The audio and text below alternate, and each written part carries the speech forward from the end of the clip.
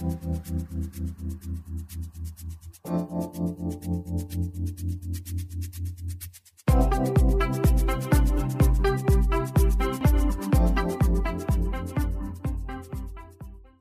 guys, and welcome back to the Daily Dose podcast. It is Kinsey, as always, with Nate. As always. Today is a very exciting episode. It is our first guest episode with Dr. Sarah. Dr. Sarah Wright uses she, her pronouns and is a licensed psychologist and certified sex therapist and supervisor. Dr. Sarah also works at the U of SC Counseling Center, working with students on a wide variety of things, from mental health to sexual care.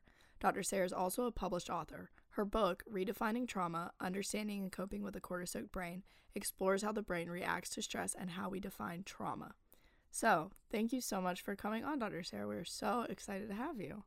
Wow, what a comprehensive introduction. Thanks. We try to really lay it all out there.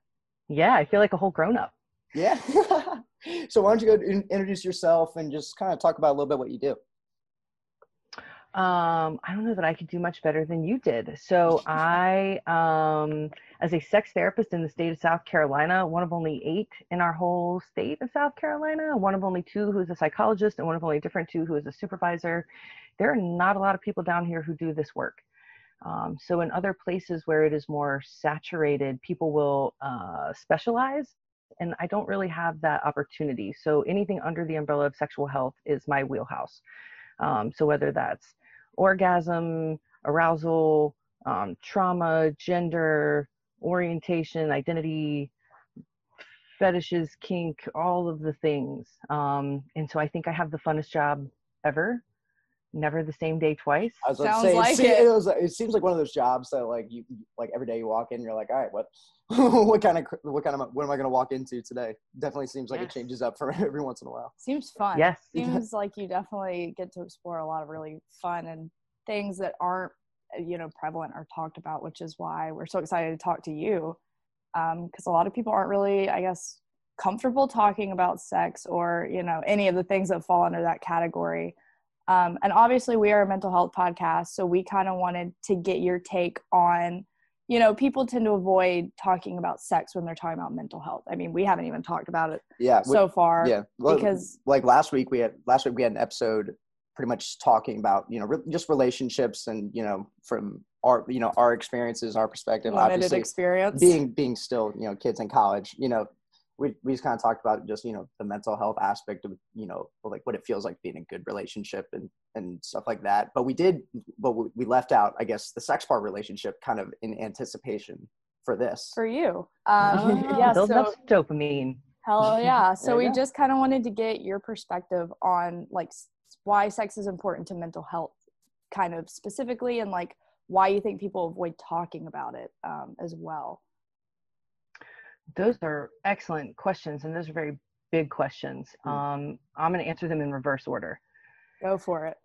So one of the things that I think about as a sex therapist is it fascinates me that it is one of the few things that all of mankind has in common, and yet it's still one of the most difficult to talk about. It is just such a paradox, and especially in American culture, we flaunt sexuality everywhere. Look at billboards, magazines, television. Yet there's no language for it. We don't talk about it. So it creates this dissonance. It's confusing. Wait a minute. So am I supposed to do this? Am I not supposed to do this? If I do this, I get judged. If I don't do this, I get judged. And so there's all this just stickiness around it that then we get no guidance from. And so I think then what happens, if we can trace it all the way back to colonization, Puritans colonized this country. So they were very suppressive of sex and sexuality, to the point that sexual expressiveness in the indigenous communities and communities of color was used as a means of creating fear and of oppression. So they would say, look at those Mexicans and how they dance with each other, and that's so disgusting, that's so evil. And so sexual expression became tied with a lot of communities of color as a means of subjugation, and then it became quote unquote bad. And even if we then go back to people who were enslaved, that was one of the ways. So fear is one of the best methods of control. And so white people were given the message, especially white women, Black men are coming to rape you. Black men are coming to get you, be terrified. So not only did that create this stigma that Black men are overly sexualized, which is still incredibly prevalent today, but it instilled fear, which was ironic because it was actually white men who were raping all kinds of people. But, don't look here. Look at how scary this is. Yeah. And so these roots that we have around fear and sexuality run very, very deep. Now pair that with, and I'm going to use this as kind of bridge into your other question about mental health. So human brains, I'm kind of a brain nerd. Human brains have not evolved nearly as fast as our society. And so in my brain, the stress from having 5 email accounts, 2 papers due, trying to figure out what to have for dinner, and a bear about to eat my face off, all the same chemical. It's all stress. And so our brain perceives stress ultimately as a threat to safety. Yeah. Mm-hmm. And so where our brains are evolutionarily, a human being cannot survive alone. If a human being's on their own without a tribe, they're probably going to die. And so when our brains perceive rejection from our group, they perceive it as a threat to our safety. Okay. And so one of the things I know your podcast talks a lot about is stigma. Like, why don't people talk about this? Mm-hmm. This is why. This is how stigma works. So the word stigmatize is actually ancient Greek, and it means to mark with a sharp or pointed instrument. And so in ancient Greece, they would actually stigmatize their slaves on their faces. They would tattoo them on their faces so that when slaves went out to market, it was clearly identifiable who was a slave. So to stigmatize is to mark somebody as other and less than. It is a rejection from the group, which then for that person perceived as a threat to safety. Yeah. Mm-hmm. And so anything that we do that is perceived as making us different from our group, we're going to try to minimize and make it small so that we stay accepted and we stay safe. Okay. That's a whole lot of big picture to say that then if the group around me, if it's primarily white conservative Christian folks are saying this is bad, even if maybe in my heart of hearts I don't believe that, it suits me better evolutionarily to play along so that according to my brain, I don't die. Wow, that is fascinating, but it makes so much sense because totally. I'm taking a fiction and mental health class right now. That professor's actually our next guest, and we talk a lot about things like that, like how the brain, the science plays into mental health and stigma around mental health. And I think especially in regard to sex and what common culture perceives to be like sexual divergence and things, why that is so stigmatized. Like that it makes a lot of sense. Yes. I mean, I had no idea. Like, I had never even thought to look like way back. Like you started you started with like, it goes all the way back to the Puritans. Like I'd never even thought to look at, I guess, like it's almost like a cultural evolution of problems and stigmatizations. And that's just something I never really picked up on. I always thought, the problems of today's society are pretty, I guess, pretty today. Pretty like today problems, but I guess what you're saying is like, that's not really the case. Yeah. And the point you made about how the brain has not evolved as fast as our society has evolved, really that's like very eye-opening to a lot of problems across a lot of areas of life in general, but especially mental health and sex itself. Like the way there's so many things that don't evolve as fast as society evolves, but the brain is the stem of all of it. My mind is blown right now. I'm like literally reconfiguring my whole life view. But wow, I think that's like I said, really great point, especially with sex and mental health, because as we work to destigmatize mental health, we have to work to destigmatize sex because it all plays in together. And to follow that up, one of our questions was, there's been a lot of work done to destigmatize mental health, especially on the U of SC campus here.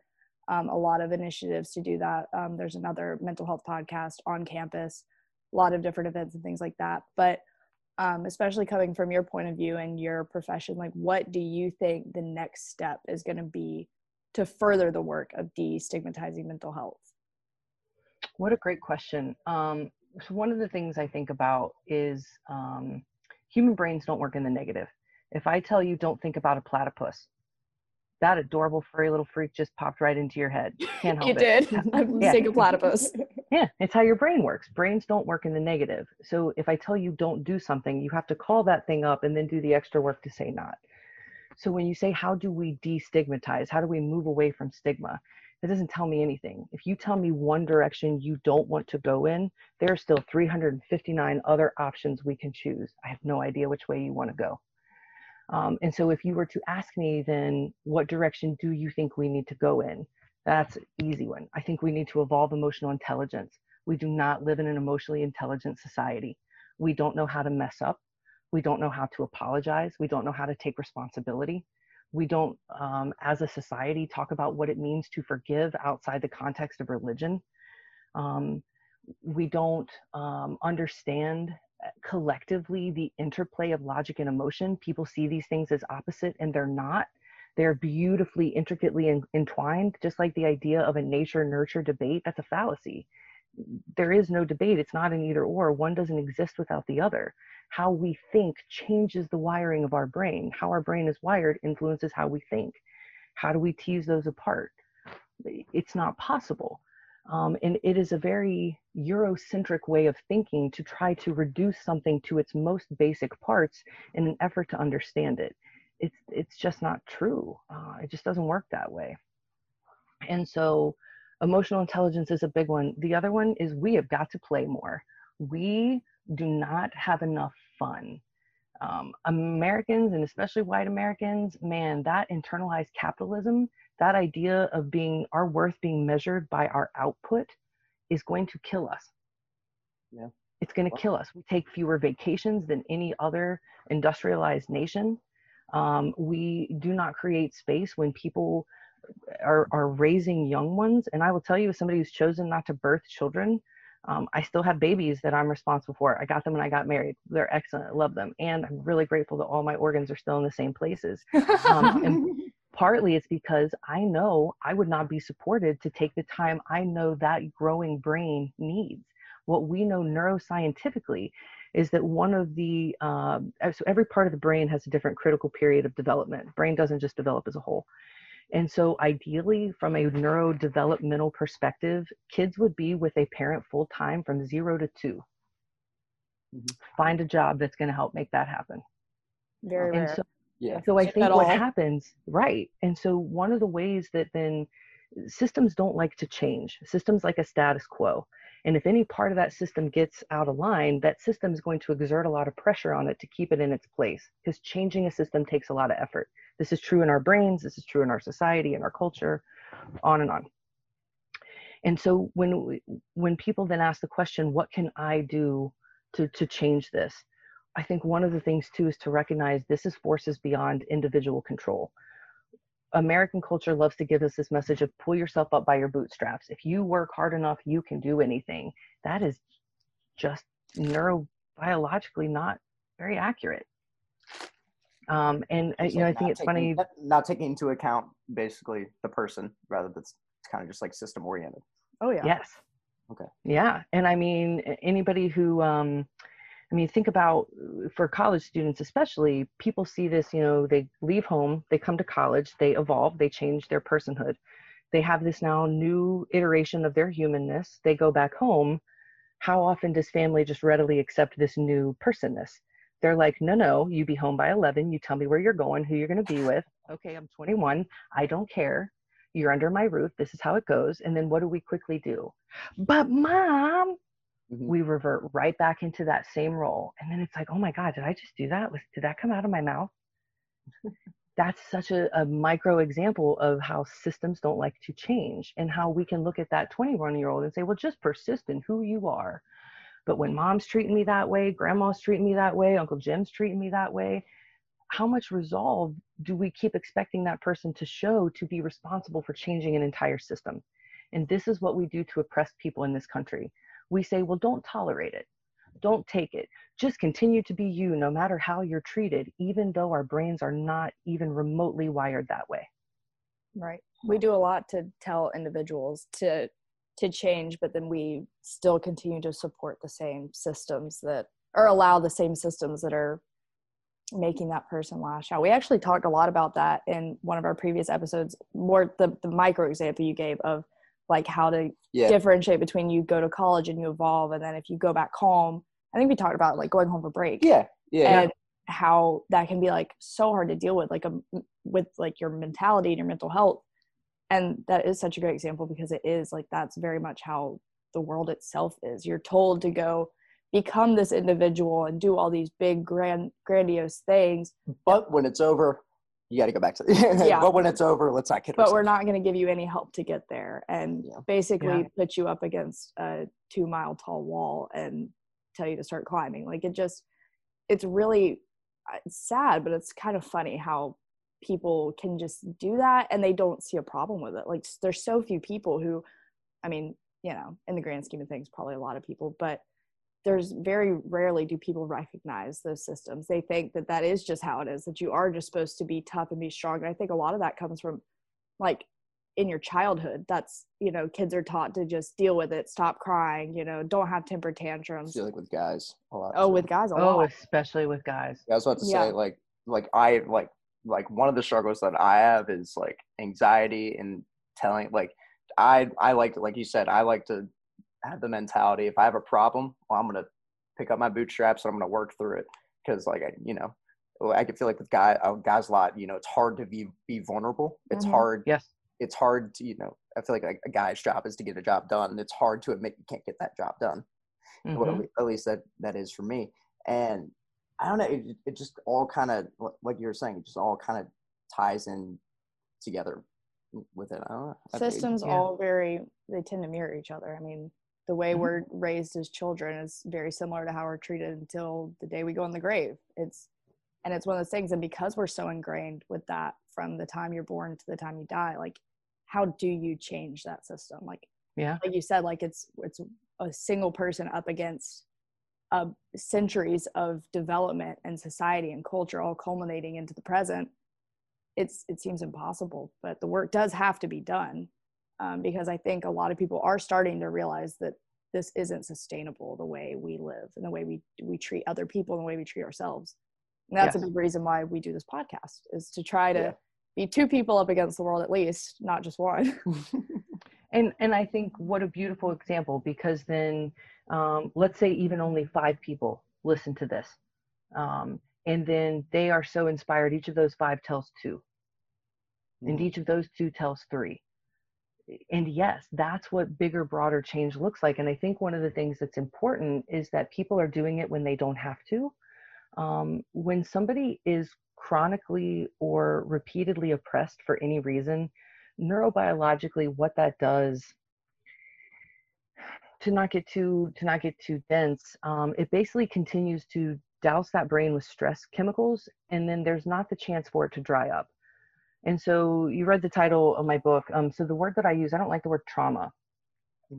Trauma, I think, it's a sloppy word. It's a very inaccurate word. And I'm a word nerd. We have a very limited lexicon for a very complex internal experience. I think it's very important to choose the words we use with intention. So the word that I use is cortisol. When a brain is so soaked with cortisol, it is just not operating the way it traditionally does. And sometimes that is, if you imagine the metaphor of rain, it rains a little bit, it dries up, the world is green, yay, plants grow. Same with cortisol. A little bit of cortisol gets us up and moving in the morning, little bursts if we need it for some stress to handle whatever's happening, then it remits, we go about our day, yay, production. If you imagine if it rains for like 3 or 4 days in a row, there's puddles everywhere, it's a soggy, boggy mess, parts of 5 Points are flooded, that street outside of Close Hip is disgusting. Like, as a curly-headed human, I don't even bother to do anything with it. I'm sure not wearing my cute shoes anywhere. You know, I'm not, you gotta be curly-headed. Yeah, I got the same. And so, like, we're not holding doors for each other. We're not doing, we're just kind of like, I gotta get it done. Go. Yeah. Yeah, just get done, be over with it.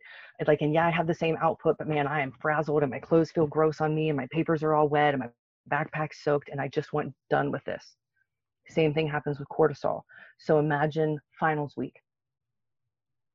when it's just like, I got one more, I got to finish this paper, I'm going to do this, I'm going to eat like 2 cheeseburgers, I'm going to sleep for 2 hours, I'm going to get up, I'm going to crank this out, I'm going to do this. And like, y'all, like, I'm on the edge, but we still get it done. Cortisaturated. That's when it's like, okay, how you doing? Clean. Sounds like you a little bit. Yeah, that's that's one of those, how you doing? Wearing clean clothes. Yeah. It's about as good as I get, but I'll smile when I tell you. Then if it rains for like 10 days in a row and it never stops, for anybody who's here in 2015, the flood we had in 2015. I was trapped here in 2015 in the flood. Because infrastructure breaks down. Bridges are washing away. Roads are impassable. It's emergency management mode. Some people actually need rescued from where they are. You are not ordering Jimmy John's delivery.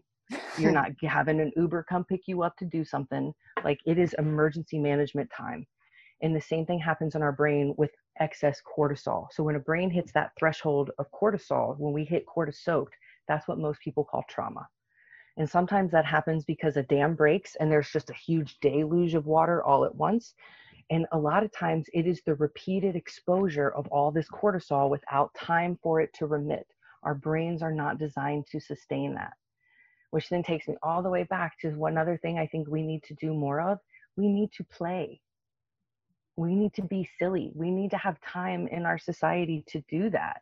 We need to have ways to do that that don't involve necessarily alcohol or other substances. And don't get me wrong, I'm not bashing alcohol and other substances. I think a whole lot more stuff should be legal than what is, and a lot of that is tied back to institutional racism. We could do a whole other talk about that.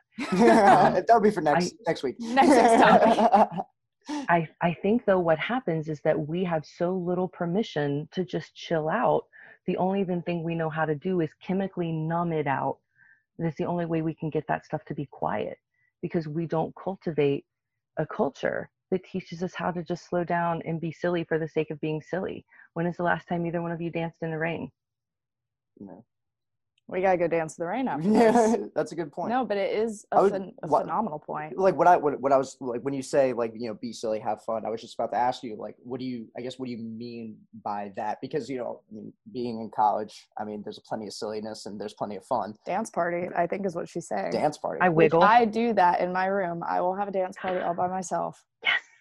I resonate so much with what you're saying, because so much of my, personal life growing up, I was the gifted kid who was, you know, way above my grade level in everything. I was not. I was, you know, the overachiever, and, you know, my family put a lot of pressure on me because they saw my potential to have big academic achievements and, you know, success in my future career and all that. And I was a competitive athlete, and that's all I did. And yes, and I still am to this day. I'm a Division I athlete here at school. And it was Right? just, yeah. And it was just go all the time, but never any fun. And, you know, I hit a wall my freshman year of college, and I hit many walls in high school, but the big wall was freshman year of college. And my brain, it was soaked, and I just lost it. I snapped. And, you know, I still struggle with all the residual of all that, you know, childhood trauma to this day. But, you know, now I do try to make room to just live life without the expectations of others, or without the expectations of all the capital things I've been told, and the fact that my, you know, life depends on how much money I make and my career and my grades. Now I'm just like, you know what, it's about how happy I am. Am I happy when I'm studying or when I'm at workouts at 6 a.m? Absolutely not. Am I happy when I have a one-man dance party in my room? Oh yeah, so happy. I may look a fool, but I'm having a good time. And, you know, that's one thing that I preach now to anyone who will listen, as annoying as it may be, is like trying to just like live life. That's what I tell you all the time. Yeah, it's kind of funny, because we do, what makes, you know, us kind of work really well together is we have very different experiences with mental health. For like for her, it's like it was more of an early on, like kind of started early onset and me, kept going. Yeah. I mean, and for me, I didn't have too much happen to me, and I had to switch schools, but that was about it. I was like doing great junior, senior year, but it was actually when I got to college, that's when, you know, stuff started to happen for me. And I fell into the trap of just like, you know, not telling anyone, you know, pick yourself up at like, you know, why are you so upset? Deal with it.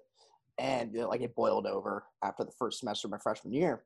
And then, you know, going home, I feel like going home your freshman year for that first winter break's like a really big thing, because it's like the first time, you know, you're going home for the holidays, you're seeing your family as a college and you realize student. how much you've changed. Yeah, and you really, because like I feel like this is like the 4 years where you kind of become not necessarily who you are, but it's a defining point for sure in your growth as a and like human being. and you just like get exposed to experiences that you have never ever been put in front of you before, which can be really, I feel like can be really exciting and terrifying.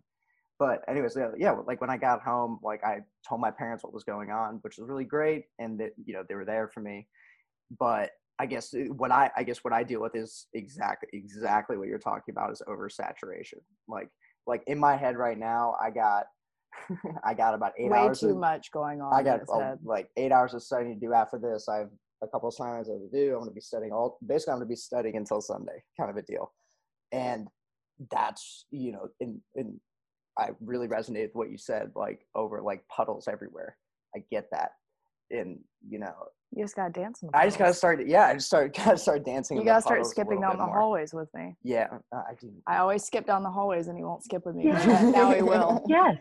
And you know what, partly too, you tapped on something about gender. And I talk to a lot of young guys about bro culture. And when I start talking about it, they're like, oh my gosh, yes. Yeah. And there's this bro culture. So a lot of guys come see me when their wiener is not compliant. That's the way that I think about it. But but I mean, it's not compliant. It's a non-judgmental funny. Yeah. And I'll ask them, well, have you talked to any of your friends about this? Because what I'm thinking of is like, well, yeah, it's normal. At some point, all wieners go on strike. Like sometimes, some for longer than others, some for different reasons. It's like super, super normal.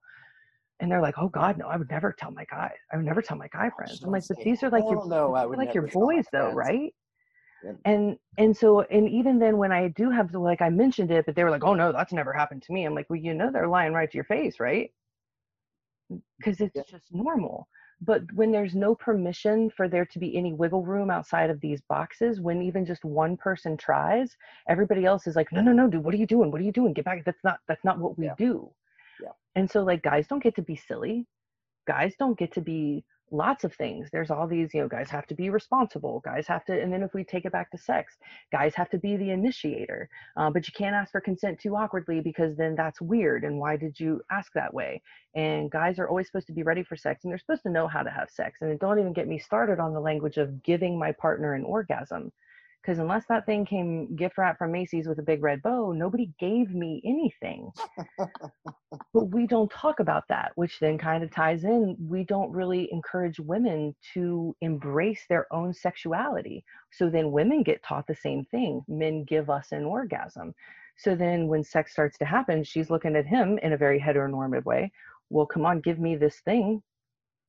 And he says, and then maybe he's super aware. And he says, well, what do you like?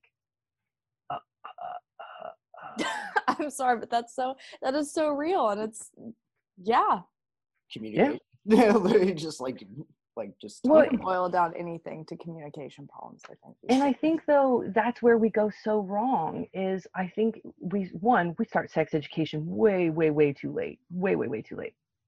And some people not at all. I do trainings with first year medical students, and usually like 5 to 7% of a class of 100 to 120 have never had any sex education. We were talking about that, right? We were literally just talking about that before you came on. She's like, well, I got mine. When did you get yours? I got mine in 6th grade. 6th grade? Which is way too late. And it was very lacking. I got mine at all boys Parts, plumbing, and diseases? Yeah. Plumbing, yeah. Oh, Catholic school. Oh, yeah. I went to all boys Catholic school for 2 years and then decided it was not for me, and I left. I can only imagine what sex ed at an all boys Catholic school would be like. Yeah, it was pretty straightforward. Just don't. Yeah, no sex. Yeah, just don't. That's usually all that is. And most sex ed is just plumbing, pregnancy, and prevention. That's exactly what mine was. Yeah. That's what I said. It was, what's the anatomy, what's your period, and don't use condoms, and also don't have sex. And that was pretty much interestingly, I hear you say anatomy. Does that mean you learned about the clitoris? No, I did not.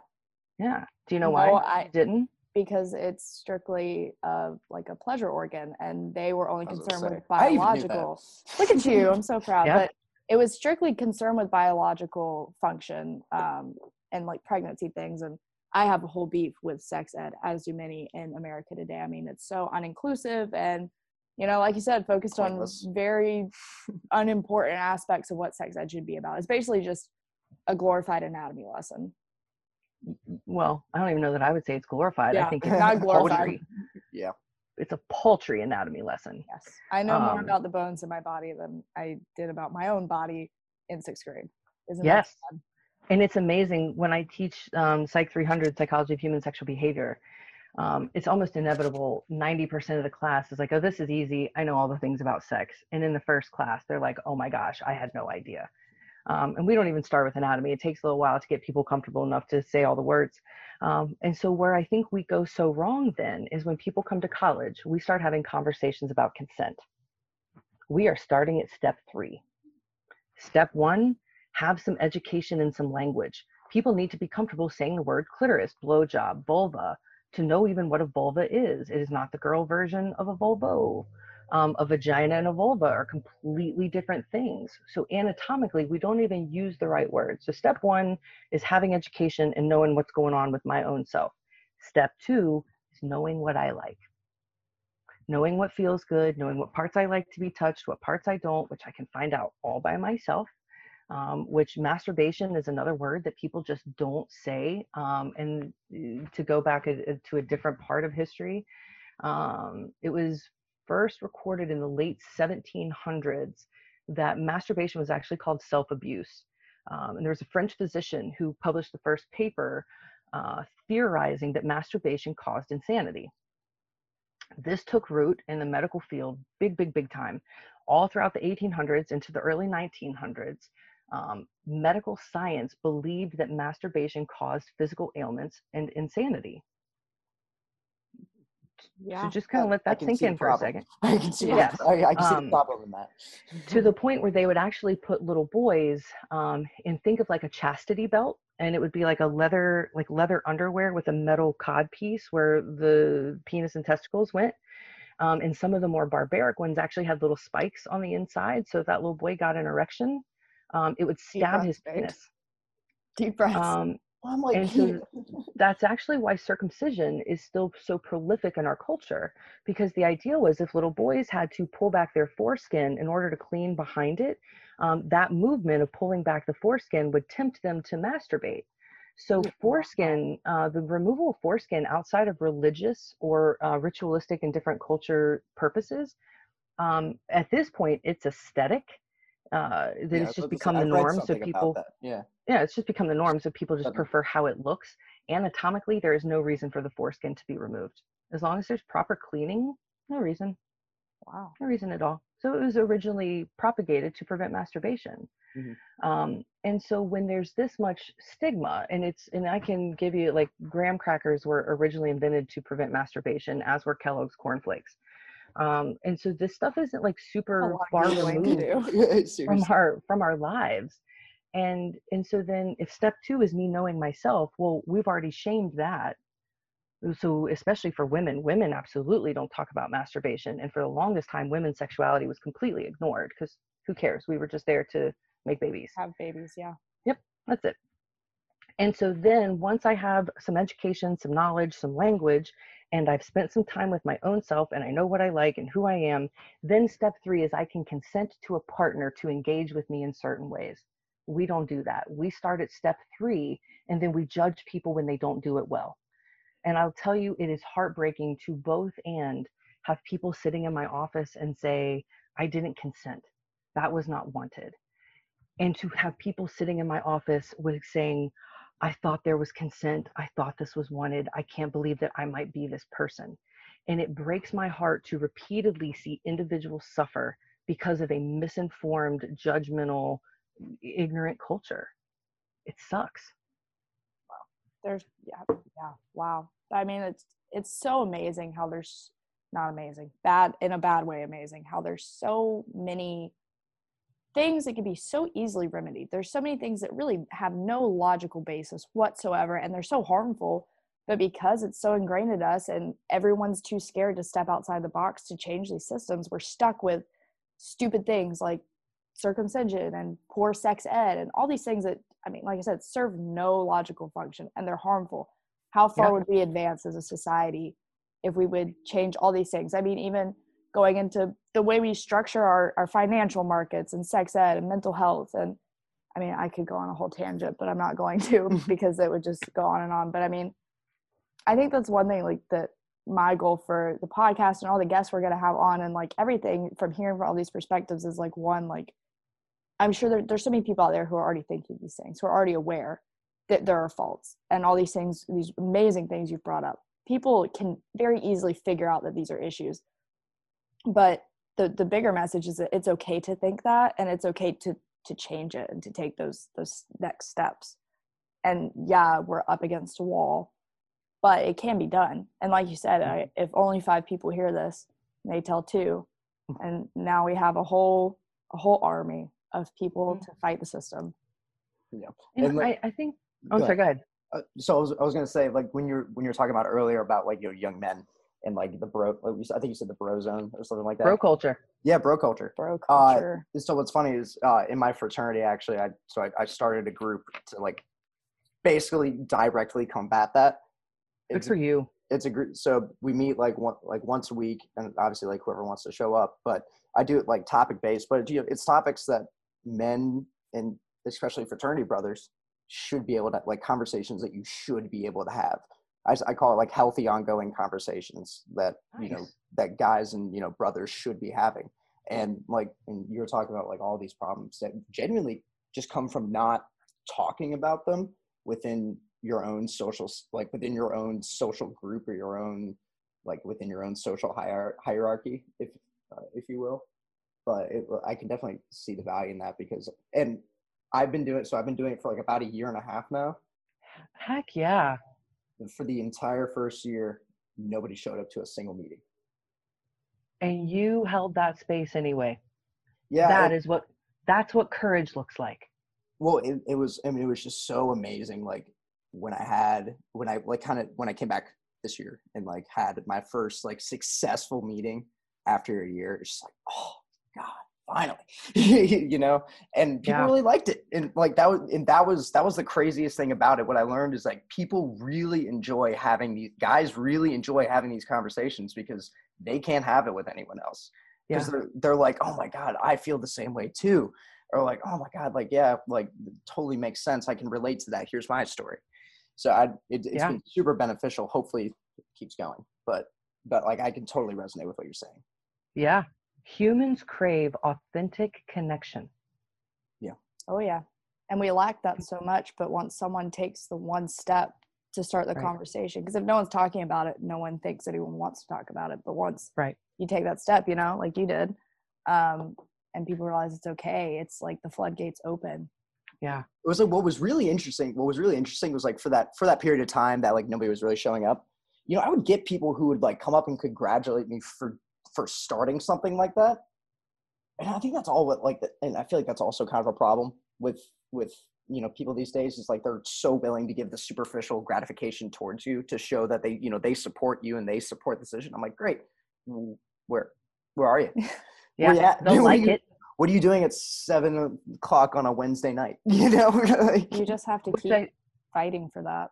Yeah. Which I think also comes back to a bit of that internalized capitalism. And sometimes that capital is social clout. How many likes did I get? How many retweets did I get? How many followers did this get me? So we now have this way to measure. And it's like, well, I gave you a like. I added to your currency. Isn't that enough? We stray away from genuine human connection and emotion and replace it with whatever else we can find, because people are scared. It's vulnerable. Yeah. Yeah. And I'll go back to Nate, something you said at the very beginning, when you said is exciting and terrifying. Mm-hmm. I think there's a lot of wisdom in that dialectic that you named, because I think people crave authentic connection more than anything. And the cost of vulnerability to try to find it, for some people, it's just not worth it. Yeah. Especially if it has been proven to them. Yeah. Especially if it's been proven to them that it is not going to be well received. And especially if that was from caregivers. Mm-hmm. And so one of the things I just keep thinking about as we're having this conversation is, and so I'm still really thinking about this question, how do we make change? And one of the things I think is putting our judgment in check. We are judgmental people. It's the way our brains are wired. And so we don't have places to mess up, which is an issue. White people don't have places to mess up around race. Straight people don't have places to mess up around orientation. Cis people don't have places to mess up around gender. We don't have places to mess up without fear of like judgment or being canceled or being labeled an ist or whatever. We don't have places.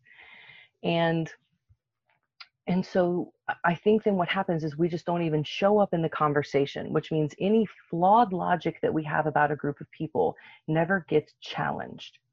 And so I think about, how do we look at somebody walking across campus who is maybe 6'2", wearing pumps with a full beard and a beautiful dress on? I mean, I think of myself as very open-minded, and I try to make myself aware. And my first thought would be like, hell yeah, you do you. And do we say that to that person? Because I will tell you, that human walking around campus, heart's racing most of the time. Am I safe? Am I going to get yelled at? Are people staring at me? Are they judging me? So think about that brain who just wants authentic connection and wants a tribe to belong to. How much effort do those of us who have our tribe, how much effort do we put in to making sure everybody has a tribe? I preach the power one compliment can have. We talked about Yes. that. Yeah, we do. Episode, Being a good stranger. Being a good stranger, and not to try to make myself sound like some phenomenal, amazing person, but I do, like, anyone, it doesn't matter who they are, because I do try to see everybody equally, but I do try to be aware of those people who probably don't have their tribe, like you said, and I like the way you put that. The power one compliment can have: I like your nails. I love your shirt. At my job, I get a lot of people who come in who you can tell are on the outliers of what people consider the norm, whatever that is. What is the norm? There's no norm. And I'm like, whatever I can compliment or say or anything, or just be nice, because I know for myself personally, and I'm a very average looking person, I guess. I don't know if that's the right way to put it, but even for me, the power of a single compliment, how that helps me feel like I fit in or feel like I'm doing okay in the world. How much power can that have for anyone else?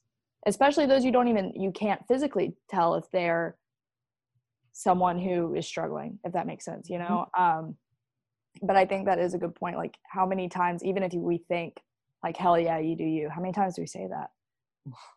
And how many times do we say that to the people around us? How many times do we call it out? Because like, there's a group of all people who look like me, and somebody says something ugly. Isn't it easier to just kind of let it go? Yeah. No. Because then I don't want to be ousted by my group either. And so I think one of the things to very much normalize, and I don't want people to feel vilified, because I think too, there's so much defensiveness that comes up. People want to say, well, I don't do that. I mess up.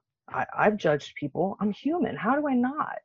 Yeah. And so what happens is that practice of othering people, there's a protective function, because if I make people other, and I do this, then I'm probably doing it with other folks. It ensures my connection. And that's why, Nate, I really wanted to acknowledge like the courage it took for you to hold a space as an N of one. Yeah. That's hard. And sometimes that's hardest to do with the people who are seemingly most similar to us. Well, what's funny, you say that, like, one of my first, like, my intro to my first, like, successful meeting, I was like, guys, there are two words that are rarely in the same sentence: fraternity and mental health. Yeah. So let's dive in, Yeah. And how wonderful to give people that permission. And I think about then even, how many other people might be surprised. Like what are the assumptions people make about either one of you when they see you? What are the assumptions people make about me when they see me? And how often do we take time to actually know somebody? How often do we just say, hey, how are you, as we're walking the other direction? Clearly, we don't really care how that person is. And so I just think so often when it comes to sex, especially, and I appreciated the acknowledgement of how limited sex education is. We don't include queerness. We don't include asexuality, gender, anything about gender, really. We don't talk about different ways people use their body parts. Everything is very heteronormative, and most sex ed centers around the idea of a big hard penis, to the point that premature ejaculation is a diagnosis. Why is there no diagnosis for a woman who has an orgasm within 30 seconds? Exactly. Why is that? Why? There is no reason for it. There is no other mental health category that is separated by sex. And the only reason that exists is a phallocentric definition of sex, because it's the idea you need a big hard penis to have sex. Let me guarantee you don't. And so I think it's even just population if that was all there was. Right. Yeah. So I think genuinely being inclusive is not like a set of behaviors. I think it is genuinely a way of thinking about things. Being intentional to think about who is not at the table, who didn't get invited to make these decisions. As we have this conversation, I am so embarrassed that our state has introduced a bill criminalizing gender affirming healthcare to trans youth. Criminalizing, which means if a doctor were to prescribe hormone blockers, a hormone blocker just basically pushes pause on puberty. That's all it does. And as soon as you stop taking it, puberty will resume as normal. It's like getting an incomplete in a class. No harm, no foul. Nobody ever knows the difference. If a doctor were to prescribe hormone blockers, they could be sentenced to jail time and lose their medical license for the rest of life. And where is the logical foundation for that? There is none. Well, it's a political foundation. It's not logical. It's political. It's many things, but it isn't logical. And that's, I mean, I can't think of a single problem these days that isn't. I would say that kind of encompasses everything that we talked about. Everything. It's just a lack of logic. A lack of common sense. Well, looks like we're almost just like kind of like a last question that I was going to get to, I feel like a half hour ago, but we got going on such a great tangent, which is totally fine. So my question was, so what's like one of the biggest, I guess, common misconceptions in your field that you encounter? Which is obviously a very big question. So if you could put like one big thing that you want people to take away from this. So those I think are a little bit different questions, and I'm going to see if I can't answer them both. One of the things I would most want people to take away is to explore themselves, physically, emotionally, value-wise, judgment-wise. I think it is really tempting to want to see ourselves as better than we are, and to think that like, I'm just good at this. And the reality is, I think rarely is that the case. Even for me, I've been doing this work for a long, long time. I still work to pay attention to my judgments, put them in check. Sometimes a whole new thing comes up. And so for me recently, it's the learning of the language of super straight. Oh, I have so many reactions to super straight. And I also believe that people are entitled and have the ability to be attracted to certain things, certain people, certain body parts. I'm nobody who, somebody wants to just go out and have random sex and never get somebody's name. Cool. Like, do what you can do. Just do it on purpose. And so I think that then if, I think to know oneself is very, very powerful. And then to be intentional with how we let ourselves be known. That I think that in an individualistic culture, we are very much encouraged to know ourselves. I don't know that we're always encouraged to be gentle in how we make ourselves known to others. And I think one of the big misconceptions in the field, other than just what people assume about me, people assume I just like have sex swings in every door of my house and like constantly have leather on under anything I'm wearing. It gets weird. I think one of the biggest misconceptions, quite frankly, is when it comes to gender, I think people underestimate how much male sexuality set the tone for what is expected of all sexuality. Very few female-bodied people actually orgasm during penetrative sex. And so a lot of women will come and say, well, I don't come during sex. Well, that's actually really normal. Expecting a woman to come during penetrative sex alone would be like expecting somebody with a penis to come without their penis ever being touched. The clitoris and the penis are homologous tissue. So we would never expect that of a man. Why would we expect that of a woman? To go back to what I said about orgasm, that it's very gendered in what we expect. And I think even the idea of being diverse in how our body parts get used, people are sometimes surprised to learn that like your armpits and your knee pits are actually huge erogenous zones. Erogenous zones are just anywhere where there's a lot of nerve endings, more so than usually like breasts. But that's not what we novelized in our society. And so that's not then but that's from a very male-centric point of view. And so when I think about like inclusive healthcare, when I think about inclusive sex education, even giving people permission to not use body parts in stereotypical ways, So I think there's just a lot of misconception about what is quote unquote normal. And quite frankly, normal is statistics. I can make anything normal. It just depends on what I compare it against. Wow. That's a phenomenal answer, because there are some misconceptions I didn't even, I think I might have said had. that I didn't even know existed. Yeah, now we do. A short explanation. Well, thank you so much for joining us today. This was a phenomenal episode. Thank you. My eyes have been opened many a time in the past about an hour. Thank you so much. I hope you guys listening enjoyed this. Make sure to keep up with Dr. Sarah. You do a lot of really cool things. I've been reading up on you. You're awesome. Check out our social media, as always, at the Daily Dose Podcast on Instagram. And yeah, I think we're going to call it. Thank you so much again, Dr. Sarah. Thank you for the opportunity. This was really fun. Bye, guys.